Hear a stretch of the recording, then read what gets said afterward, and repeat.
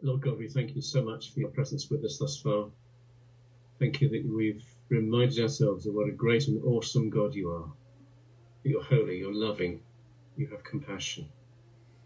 And Jesus is Lord of Lords and King of Kings. And Lord, it's on that platform, that understanding, we come to hear your word now. We pray for Matt. We pray for a fresh anointing upon him, a fresh infilling of your Holy Spirit. We pray equally for each one of us that we would be filled afresh with your Spirit to receive your word to us, to encourage, to challenge, to make us more like Christ. And we ask it in his name. Amen. Amen. Thank you, Ian. Okay, can everybody open up their Bibles, please, to Joshua chapter 10. The book of Joshua chapter 10, and we're starting at verse 28 this morning. We've been going through the book of Joshua systematically, but for the last month or so, we took a break as I did part 1 and part 2 of Hearing the Voice of God. That talk was laid upon my heart and I felt it was important to share that. But now we're returning back to the book of Joshua and we're carrying on from where we left off. And I wouldn't blame you if you've completely forgotten where we've been, it being such a long period of time. So we'll have a quick pick up from where we left off, the story so far, as it were. So Joshua and Israel had successfully crossed the Jordan River and they'd entered Canaan halfway up. So if that's the land of Canaan, they'd crossed the Jordan halfway up and they set up their headquarters on the other side of the Jordan in the Promised Land, a place called Gilgal. And from Gilgal, they started to launch their offensive into the land of Canaan. They first marched against and defeated Jericho. And Jericho really was the doorway to the rest of the land. And after Jericho, they defeated Ai. And what they found was that because they came in halfway through the country, they attacked Jericho, then they attacked Ai. They pretty much cut the country in half. So now there was a north-south divide with Israel in the middle. Now the Israelites were tricked by the Gibeonites. The Gibeonites, or the people of Gibeon, were Hivites. And the Gibeonites turned up and they pretended to be envoys from a far-off land. And they sought to make a treaty with Israel. And Joshua failed to seek the Lord on the matter. And he cut a covenant with the Gibeonites. Only to find that they actually lived about 20 miles down the road. Israel wasn't supposed to make an alliance with people in the land, but this was where he fell over. And Joshua learnt an important lesson, that when it comes to making decisions in life, we should always seek God for his guidance on the matter. Not long after that, there was an alliance of 5 Amorite kings that rose up to attack Gibeon. And in the terms of the covenant that Joshua had cut with Gibeon, the Israelites were duty bound to come to the defence and the rescue of the Gibeonites. And so Israel came to the aid of Gibeon. But not only did Israel come to the aid of Gibeon, God came to the aid of Gibeon as well. And the Lord rained boulders down from heaven on the Amorites. And the 5 Amorite kings took refuge in a cave near Makkedah. And Joshua rolled a stone across the mouth of the cave, pursued the rest of the army, made sure that they were all caught and killed, then came back to that cave at Makkedah and executed the 5 kings. And so that's where we got to in the book of Joshua. Now moving forward, the passage that we're going to be looking at this morning discusses the conquest of the land of Canaan. It discusses the southern campaign where Israel go next to conquer all the territory in the south, and then Israel move north to conquer all the territory in the north. And then in chapter 12 we have a list of all the kings that Joshua and Israel defeated. So let's launch off in verse 28. On that day Joshua took Makkedah and struck it and its king with the edge of the sword. He utterly destroyed them, all the people who were in it. He let none remain. And he also did to the king of Makkedah as he had done to the king of Jericho. So here we see that the conquest of the south begins with the defeat of Makkedah, and he does to the king of Makkedah as he did to the king of Jericho. Now, what did Joshua do to the king of Jericho? Well, in Joshua 6 verse 21 we read, and they utterly destroyed all that was in that city. Israel destroyed everybody in Jericho and their king, and that's exactly what they did in Makkedah as well. And so we see that they look back to Jericho as the archetype for every battle that followed. And by looking at Jericho, what they saw was that Jericho was not defeated by human strength or by military superiority.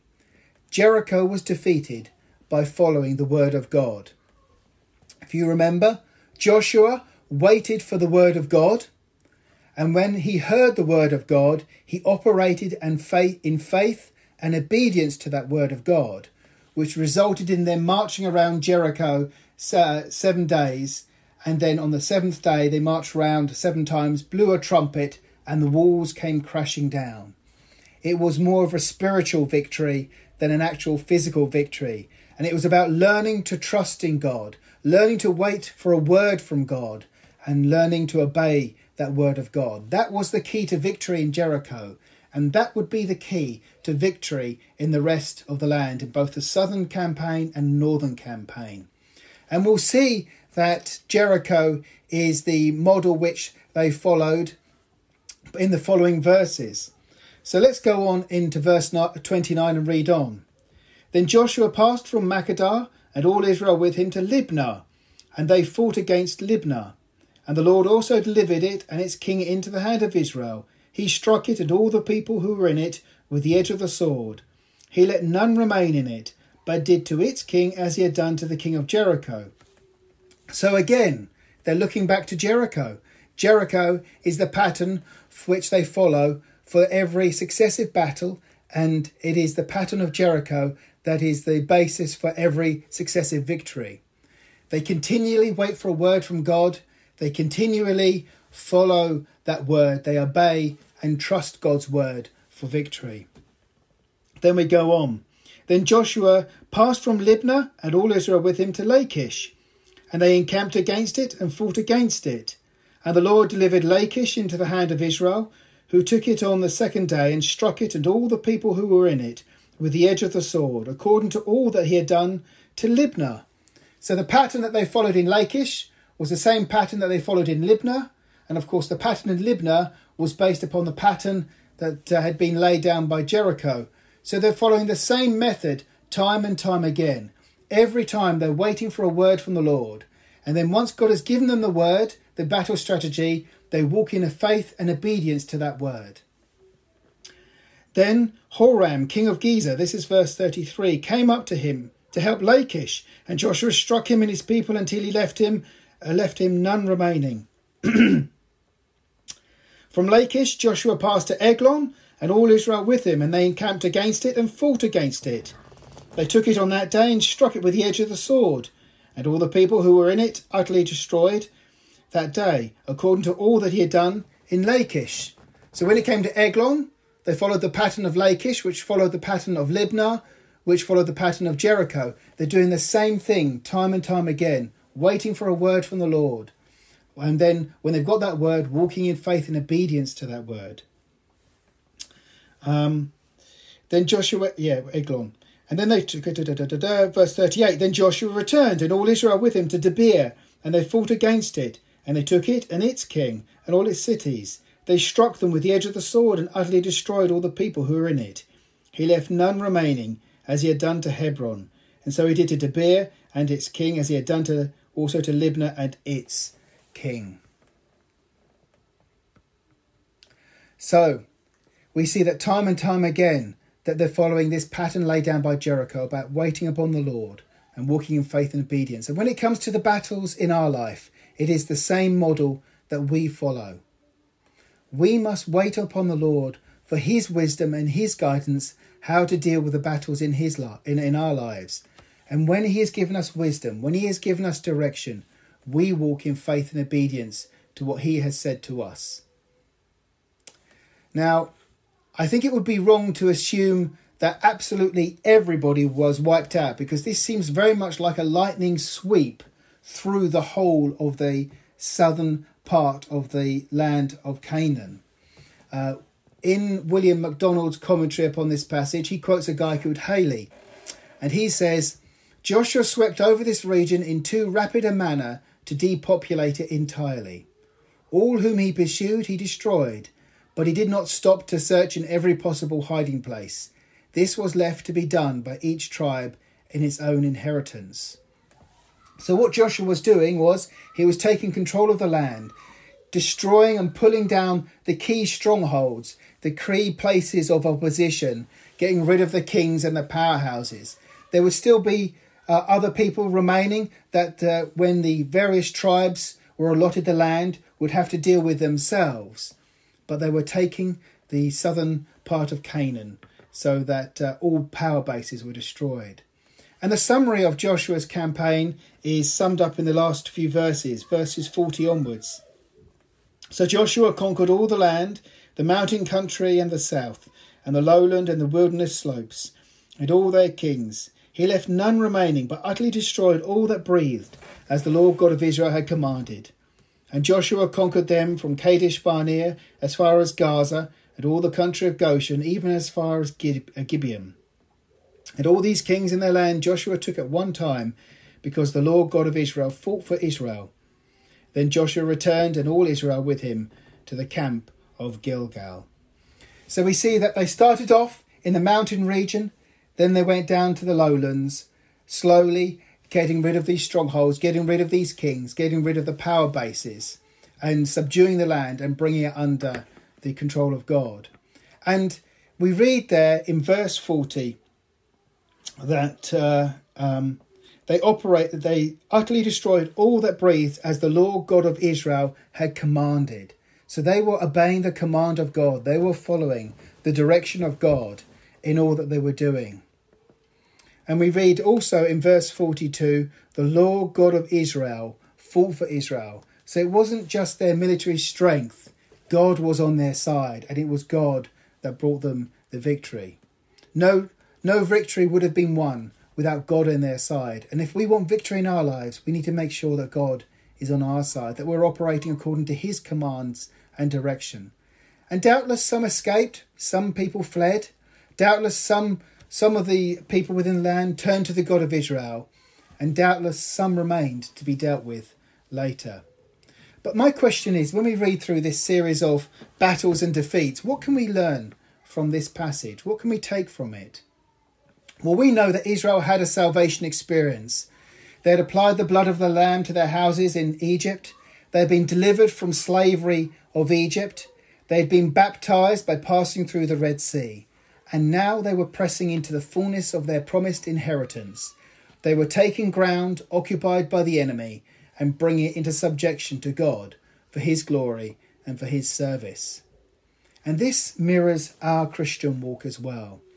We have applied the blood of Jesus to our lives. We have been delivered from slavery to sin.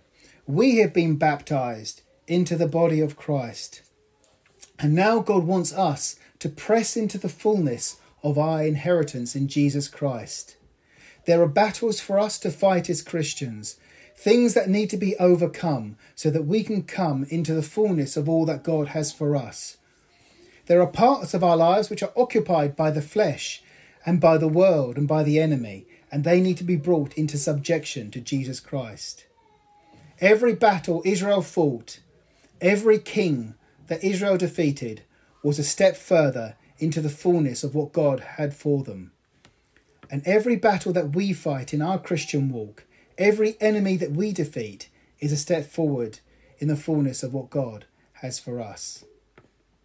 When I look at my own Christian life, there was a time when I had to make a choice, whether to carry on in the ways of the world or whether to leave that behind and start living the life that God wanted me to live. That was a battle. That was a Canaanite king that needed to be defeated in my own life. There came a time when, in my early Christian walk, I was very much dependent upon my friends and the youth group that I belonged to. But there came a time where God was calling me to come out from these group of friends and stand and rely upon him alone. That was another Canaanite king that I had to do battle with, dependence upon others, or dependence upon God. Again, in my Christian walk, there was a time when I became aware that not all that says is Christian is biblical, that there's lots of false teaching within the church, lots of things which are not godly. And I had to make a choice. Am I just going to go along with the status quo and compromise, or am I going to make a stand for the truth of what stands in the Bible? And there was another Canaanite king that needed to be slain in my life then. There comes a time when you recognise that God is speaking to you, that he's guiding you in a certain direction. And the question is, are you going to obey that voice, go in the direction that he's leading you, no matter what the price, or are you going to stay where it's comfortable and easy? And that is an ongoing battle.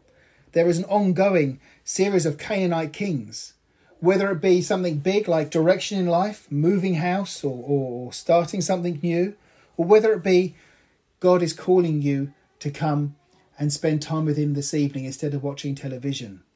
There is a Canaanite king to be killed then.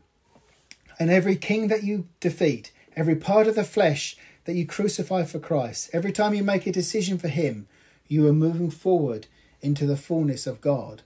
And just as we saw that each victory that Israel had in the land was predicated on the previous victory, so that is the same for us. Every victory in our life is predicated on the previous victory. If we have won a victory and slain that part of our life that needs to be slain for Christ, then God is able to move us forward. But then there is another battle for us to fight. If we win that, we move forward. But if we don't win that past battle, God will bring us round again to that battle until we've managed to gain a victory to move forward. It is important that we go the way of God, that we fight the fights that he has placed before us and remain faithful to him, if we're to move forward into the richness and the fullness of what he has for us. Let's move forward into chapter 11. And then as we move forward into chapter 11, we see the armies of Israel go from the south up to the north and take the northern kingdom. But this is different. Instead of Israel leading the way, all the forces of the north seem to unite in a confederacy and they come to attack Israel. Let's read verses 1 to 5. And it came to pass, when Jabin, king of Hazor, heard these things, that he sent Jobab, king of Madon, to the king of Shimron, to the king of Achshaph, and to the kings who were from the north, in the mountains, in the plain south of Chinneroth, in the lowland, and in the heights of Dor on the west, to the Canaanites in the east and in the west, the Amorite, the Hittite, the Perizzite, the Jebusite in the mountains, the Uptite, the Out of Sight, the Hivite below, Hermon in the land, and Mizpah. And so they went out, they and all their armies with them, as many people as the sand that is on the seashore in multitude, with very many horses and chariots. And when all these kings had met together, they came and camped together at the waters of Merom to fight against Israel. So news of Joshua and Israel's mounting tribes in the south and their sweeping attack through the land there reached these northern territories. And so they decided to form a confederacy under the leadership of Jabin, king of Hazor. Now, of course, this is not the first confederacy we have seen. There was an alliance between Bethel and Ai. And of course, there was this alliance between the 5 southern Amorite kings in Joshua 10. But this was a confederacy, an alliance on a whole new scale. It was the entire north that decided to come together in one awesome army to attack Israel. And these armies met at the waters of Merom. The waters of Merom are an expanse of water north of the Galilee in the south there. And it was the news of Israel's victory in the south that prompted Jabin to counterattack with this large opposition.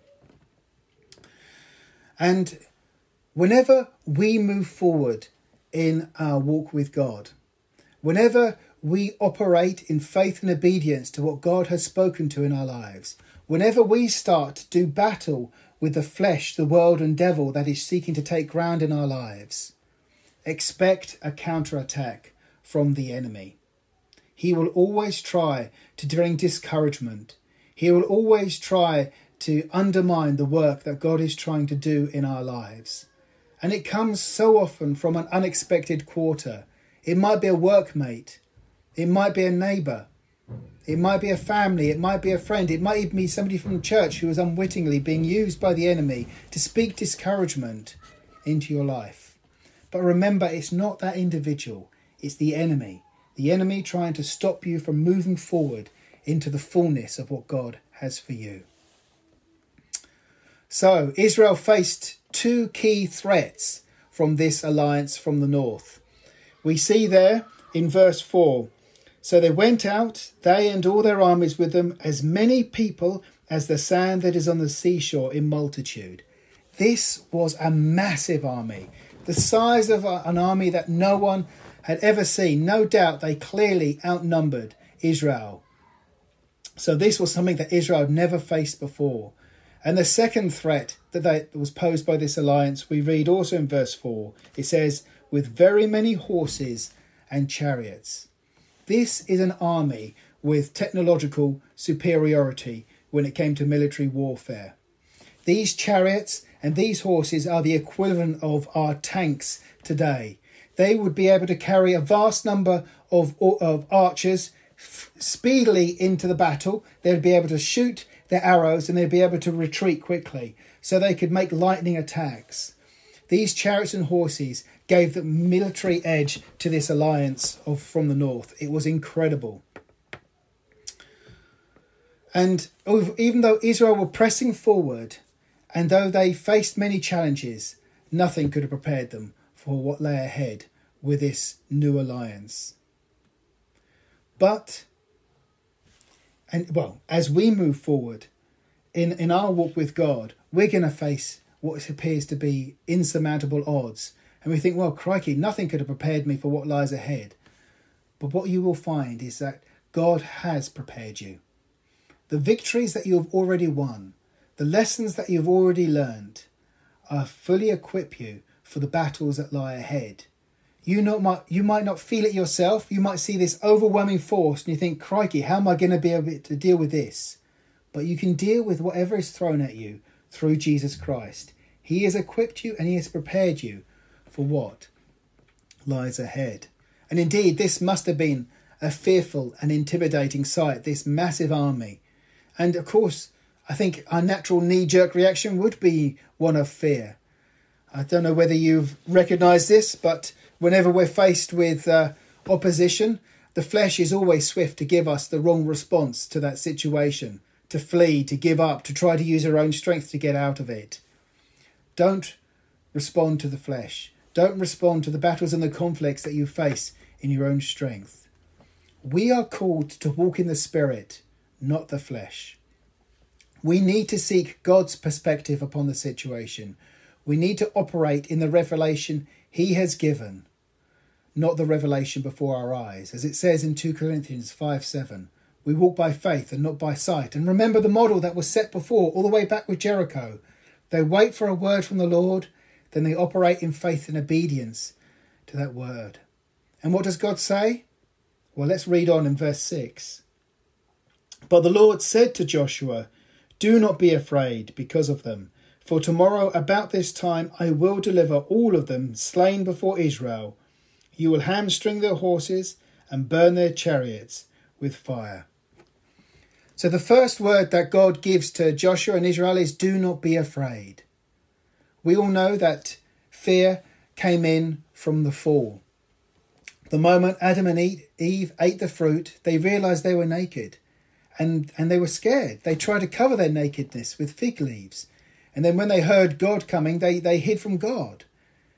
And then we read in Genesis 3:10, Adam said, I heard your voice in the garden and I was afraid. Fear came in with the fall. Fear is the result of sin. And God doesn't want us to operate according to fear. God wants us to operate according to faith in him. And so he says, do not fear. He deals with the flesh-like reaction in Joshua and Israel. Then the second word that God gives is a word of faith. He says, I will deliver all of them into your hands. See, the Lord not only gives guidance to Joshua, the Lord gives assurance of victory to Joshua. Tomorrow, about this time, I will deliver all of them slain before Israel. And when we move forward in a battle, we need to have that word from God. We need to have that assurance The word of God will always provide direction, encouragement, and inspire confidence. And the third word he gives is more specific. He says, hamstring their horses and burn their chariots. God's general guidance develops into a more specific guidance. As you fight and as you defeat these enemies, as I give them into your hands, I want you to hamstring the horses and burn their chariots. And as I said before, horses were a largely military animal. They used to pull chariots into battle, bring soldiers into battle, and these archers as well. And they would always give the army an upper hand. But if the horses were hamstrung, they could not be used in battle. They could be used for other purposes, but they couldn't be used as a military animal any longer. So, along with the burning of chariots, the hamstringing of the horses rendered the military vehicles of the Canaanites useless. But of course, they would only be able to do that once victory had been won.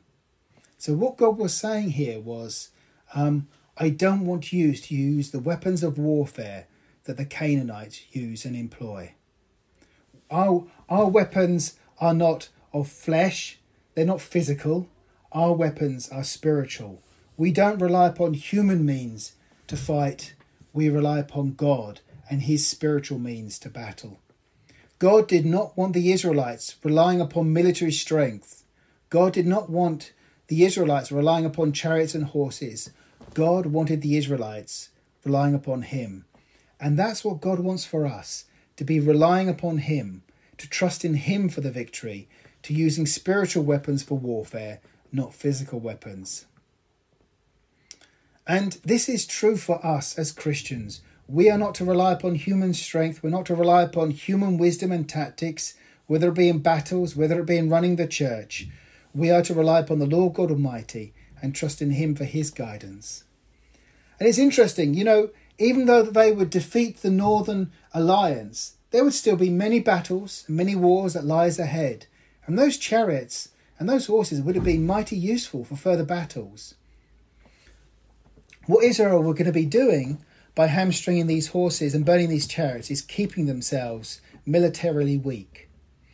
Israel were not taking advantage of an opportunity to become militarily strong.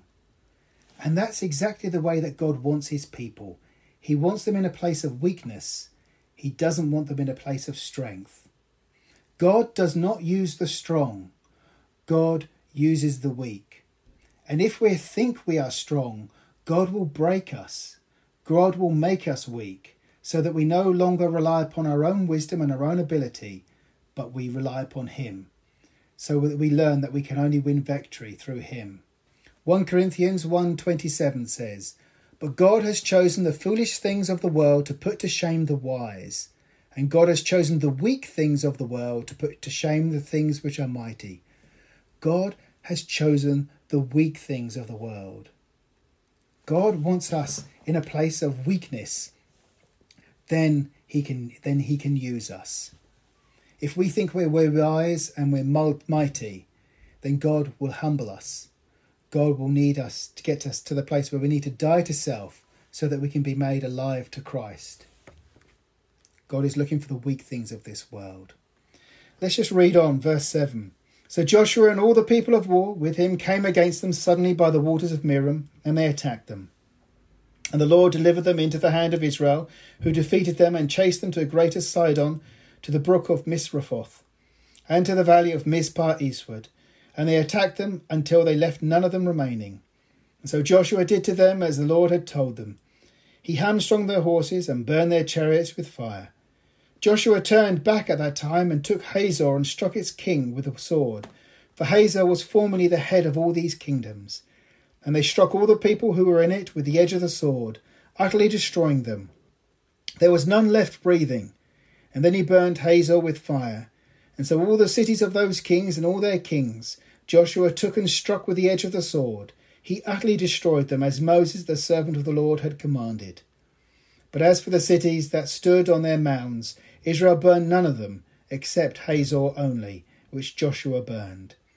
And all the spoil of these cities and the livestock the children of Israel took as booty for themselves. But they struck every man with the edge of the sword until they had destroyed them, and they left none breathing. As the Lord had commanded Moses his servant, so Moses commanded Joshua, and so Joshua did. He left nothing undone of all that the Lord had commanded Moses. So as the Lord had promised, so it came to pass. The Lord won a tremendous victory over this impressive military force against all odds through a weak army who were submitted and yielded to him. And while the armies of Israel routed all the cities that belonged to these armies, only the city of Hazor was utterly burnt to the ground. And that's because Hazor was the leading city and it needed to be made an example of. All the while it stood, it could prove a rallying call for another uprising. So, because Hazor led and brought together this alliance, they completely destroyed Hazor as an example to everybody that Israel was in control. So Joshua and Israel operated in complete obedience, and this resulted in complete victory. We must operate in complete obedience if we want to have a complete victory. If we face defeat in areas of our lives, perhaps it's because we're not wholeheartedly serving the Lord. It's good to remember that 80% obedience is still disobedience. 80% obedience is still disobedience. The Lord is looking for wholehearted service. And so, as we come to the end of chapter 11, we see a summary of the conquest.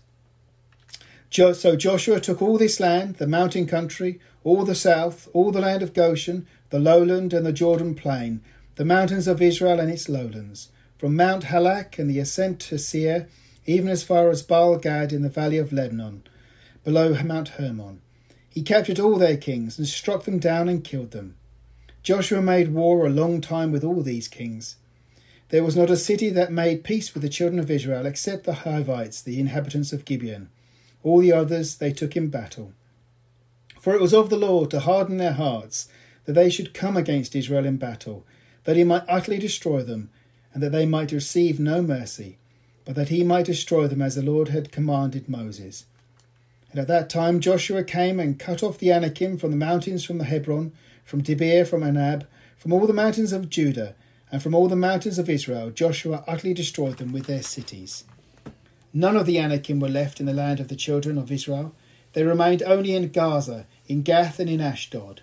And so Joshua took the whole land according to all that the Lord had said to Moses. And Joshua gave it as an inheritance to Israel according to their divisions by their tribes. Then the land rested from peace. Just a few verses from that passage I'd like to highlight. The first is verse 18, where it says, Joshua made war a long time with all those kings. We like quick and easy victories. And it's easy to read this book and think, well, crikey, we've covered the southern and the northern campaign. We're at the place where, wow, in a very short period of time, an entire land was conquered by the Israelites. But Joshua made war a long time with all those kings. It didn't come easy and it didn't come quickly. And we all have Canaanite kings in our lives that come against us, battles that we need to fight. It might be an enemy of lust. It may be the enemy of fear. It might be the enemy of anger. It may be the enemy of power and position. It might be the enemy of self-assurance. But in all these things, victory does not come quickly or easily. We need to commit to fighting. We need to commit to following the word of God. And we need to commit to pressing in, knowing that God has guaranteed victory, but it takes time and it takes effort. But the Lord is on our side. The second verse I want to highlight is verse 19, where it says, There was not a city that made peace with the children of Israel except the Hivites, the inhabitants of Gibeon. All the others they took in battle. Israel did not make peace with the inhabitants of the land. They recognized the enemy and they did not compromise with the enemy. And that should be true of us as well.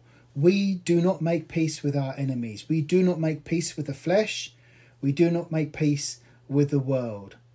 When the world or the flesh rises up its ugly head, encouraging us to compromise, wanting to make an alliance with us, we do not make peace. We need to recognize our enemy.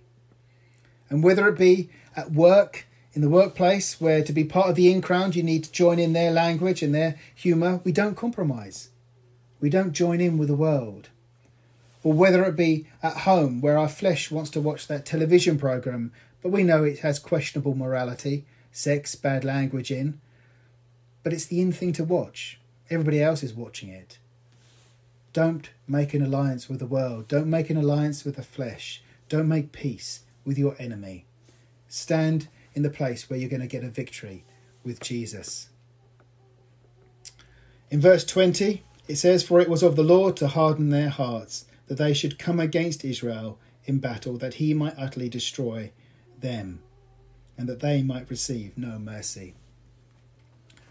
In Deuteronomy 7 verses 1 to 6, Moses recorded God's command to utterly destroy the nations in the land of Canaan. If the people remained, they would turn the hearts of Israel away from God. Our God is a jealous God, and he will not share his people with another. He will not share his wife Israel with another idol or another deity. And the same is true of his bride, the church. He is a jealous God, and he will not share his bride with the idols of this world. His bride needs to make herself ready for the marriage of the Lamb. Our bridegroom is coming to soon fetch his bride. Let him find us with garments unspotted with sin, lives surrendered to his will with the oil of the Holy Spirit in our lamps. Let ourselves show no mercy to the enemies of God that would otherwise spot our garments and make us unready to receive our Lord when he comes. You know, there is the accusation that the book of Joshua is a book of genocide, but it's not a book of genocide. It's a book of judgment. The Canaanites were warned about the coming judgment. They knew about the Red Sea crossing. They knew about the death of Pharaoh and his army. They knew about the wilderness wanderings. They knew about the defeat of Og and Sihon. They knew about the Jordan crossing. They knew about the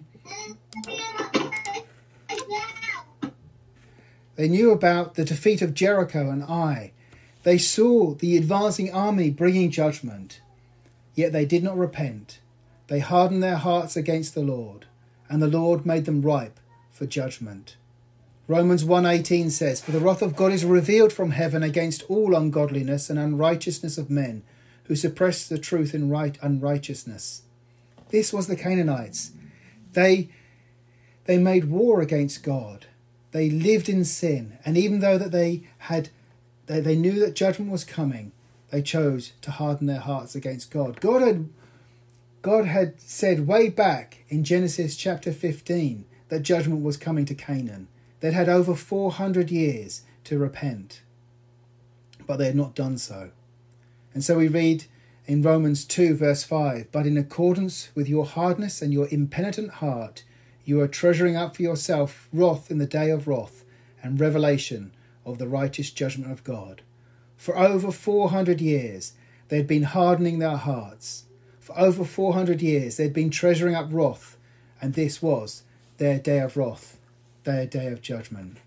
The Canaanites were a wicked and an evil race. They suppressed the truth. They were unrepentant. They hardened their hearts. They stored up wrath and judgment. And the day the Israelites arrived was the day wrath and judgment from God arrived. And as had been foretold, they were utterly destroyed.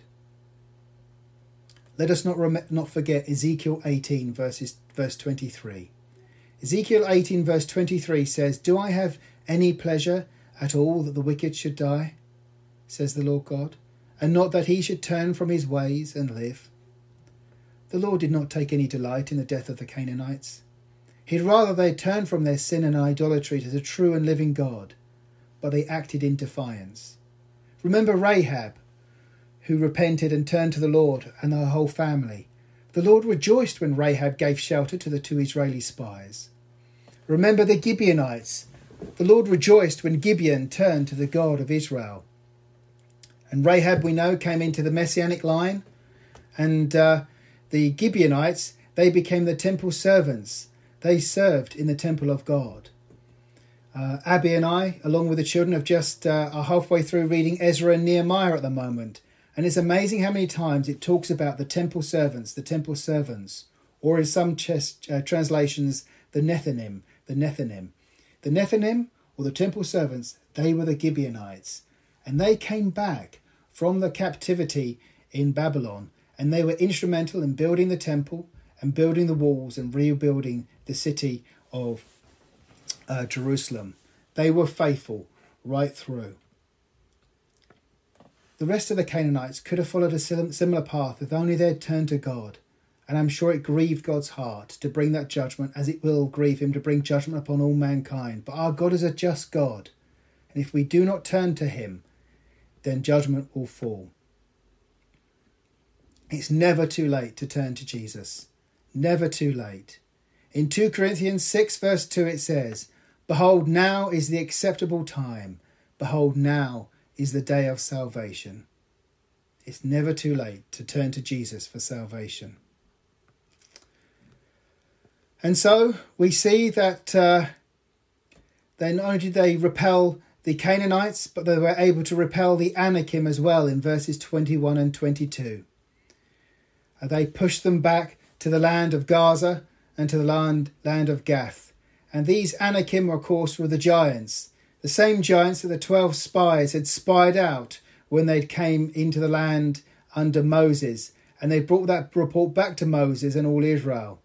And they're saying, the land is flowing with milk and honey, but there are giants in the land. The descendants of Anak are there. And fear overcame them, and it stopped them coming into the promised land. But here we see another generation, a generation that operates by faith, a generation that operates in obedience to the word of God. And this generation were able to defeat those giants. And if we operate in faith and obedience to God's word, we can overcome the giants in our lives. Until we find in verse 23, right at the end, then the land rested from war. The major battles had been fought and won. Israel were established in the land. There was a great deal of mopping up to be done, for sure. But there comes a time when you are established in your walk. You have fought the major battles. You stand firm in your faith. You know your calling, and you are operating in that calling. That wavering that marked the early part of your walk is long gone, and the doubts and uncertainties have been removed. However, there is still mopping up to be done. There are still areas in your life that you need to die to. Areas of your life that you need to grow into. Areas in your life where a more firm and decisive victory needs to be won. The enemy is still there on your borders, and he will try to advance and take ground in your life. He will sue for peace and encourage compromise. But the true soldier of Christ remains alert. The battle is not over until we go to be with the Lord, or the Lord comes to take us home. Be watchful. Stand firm in the faith. Act like men. Be strong. It says in 1 Corinthians 16:13. And 1 Peter 1:13, our closing verse, says, "Therefore, preparing your minds for action and being sober-minded, set your hope fully on the grace that will be brought to you at the revelation of Jesus Christ." Let's bow our heads in prayer. Heavenly Father, it's an exhausting study going through all these battles, going through all these conflicts. And Lord, we know that sometimes in our Christian walk it can be exhausting, going through the battles and the conflicts. We know, Lord, that there are times when we're facing adversity and affliction. But we know, Lord, that you have given us the spiritual weapons we need to be able to win a victory. We know, Lord, that there is a word to give us guidance. And Lord, if we operate in faith and obedience to that word, we know, Lord, that we'll have success. Help us to have the courage, the faith, the strength to press forward into the fullness of what we have in Christ. Knowing that, Lord, it will not always be conflict. Knowing, Lord, that it will not always be like this. But that just as Israel rested, there's going to be a time of rest and peace for us. Amen.